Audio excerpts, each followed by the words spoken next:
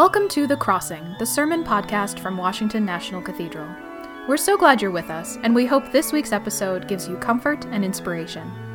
Be sure to check out our other Crossing podcast, Tower Talks, where you can find untold stories from cathedral docents, volunteers, staff, and artists who have each helped make the cathedral into the national treasure we all love. And now, enjoy this week's sermon.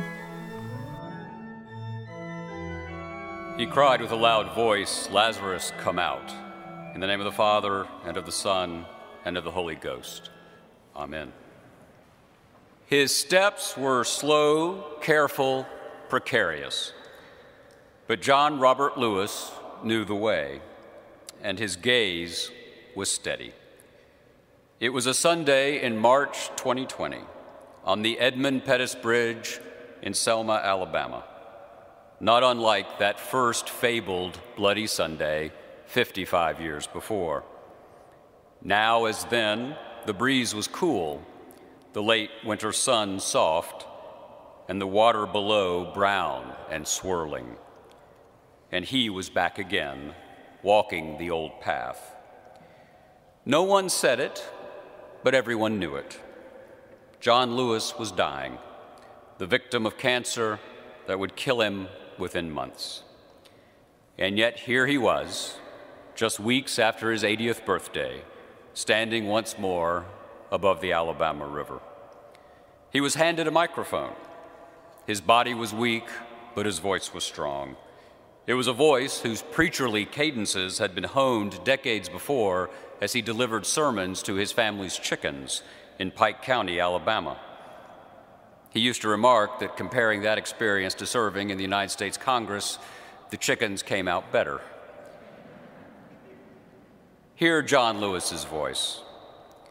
On this bridge just a few short years ago, a few of the children of God started on a journey. Hear John Lewis's voice. They'd been there, he said, because of Martin Luther King Jr. and because of the saints of old. Hear John Lewis's voice. We were beaten, tear-gassed, bullwhipped. On this bridge, some of us gave a little blood to help redeem the soul of America. To redeem the soul of America. John Robert Lewis was not a saint of old, but a saint of our time. And he was summoning the nation to be what it had long said it would be, but has failed to become. I've never known a saintlier man. He was willing to die for the gospel and for the Declaration of Independence. He was open to grace, and he was an example of conviction, of courage, and of love in the face of hate. This is All Saints' Sunday. In Greek, sainthood is derived from a word meaning to set apart or make holy. Generations of believers have held that some lives are in such harmony with the ideals of God that they should be singled out for contemplation and for celebration. But let's be honest. Saintliness tends to be more intimidating than inspiring, doesn't it? They're saints, we're sinners, so what else is there to say? Yet here we are, you and I, gathered together in a belief and a hope that obedience to Jesus' command to do this in remembrance of me might bring some measure of order to a world of chaos, some measure of hope in a maelstrom of fear, and some measure of light in a universe given to darkness. And we're in a good place to think on these things. This cathedral is built on the hilltop of a capital city.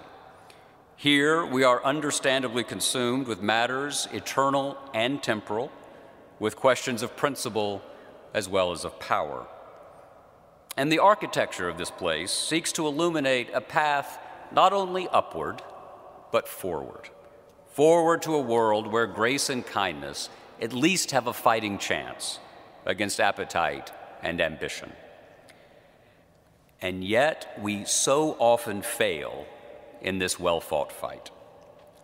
That's to be expected, and that's why we have to be open to the saints who call to us not because we're perfect, not even because we're good, but because we're human.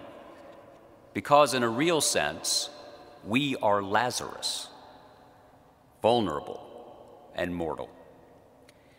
The story of Lazarus in the gospel this morning is, like saintliness, compelling but remote. Jesus raises a man from the dead. He reverses the very order of things, and he does so with a word: Lazarus, come out. And Lazarus comes out from the dust and the stench and the darkness, back into the world of the living. And from Isaiah and John the Divine, we see that the resurrection of Lazarus is a signal of what is to come. Death will be no more, mourning and crying and pain will be no more. That is the great promise and the ultimate hope of our faith, that death will be no more. It's a promise, thankfully, made to saints and sinners alike, which is really, really good news if you're a sinner like me. But good news is in pretty short supply in our own time. Ours is an hour of declining trust and growing extremism, an hour of widely accepted lies, an hour defined by the primacy of an impulse for brute power and by a deadly dearth of neighborliness. And this isn't hyperbole. It's the raw, discernible, inescapable fact of the matter. Our sacred faith and our secular constitution are both founded on a realistic view of human nature, of you and me. We're frail and we're fallible. And the aim of the American Republic was not perfection, but a union that might prove, in the fullness of time, more perfect. Experience teaches us that injustice is endemic to political life. And the tragedy of America is that we can imagine justice, but cannot finally realize it. More than half a century ago, from this pulpit in this place, Martin Luther King observed that the arc of a moral universe is long, but it bends toward justice. Bends, not swerves. But what we can miss in this cold-eyed vision of history is that the arc won't even bend if there aren't devoted Americans insisting that it swerve. And that's why saints are so vital. Unlike most of us, saints reject the tragedy of history. They reject the tragedy of life. They walk with Jesus himself. The path is not smooth, it's rough. It's not comfortable, it's rugged. But the injunction of the gospel, remember, is to take up one's cross, not take it as it comes. In pointing toward the perfect, saints insist that a moderate course is no course at all, only a continuation of the wrong. Saints understand sin, but they choose to see the depravity of the world not as something to be accepted, but as something to be fought. And the perennial fight within this city and within this nation and within our own lives is that the mission defined by John Lewis and the civil rights movement of the 20th century is to redeem the soul of America. In Hebrew and in Greek, the word soul also means breath or life. The soul then is what makes us us, whether we're speaking of a person or of a people. And at its best, America's soul has been animated by the proposition that we are all created equal, that we are, in John Lewis's phrase, all children of God. John Lewis knew that. He lived that. He risked everything for that. He knew that tomorrow could be better than today, and that tomorrow was yet a prelude for a yet more glorious day after that.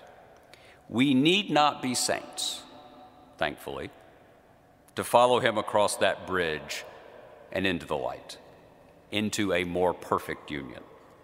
But follow we must. March we must, however slowly, however carefully, however precariously. And if we do, and with God's help, when we do, then perhaps, just perhaps, we can save our country and our souls.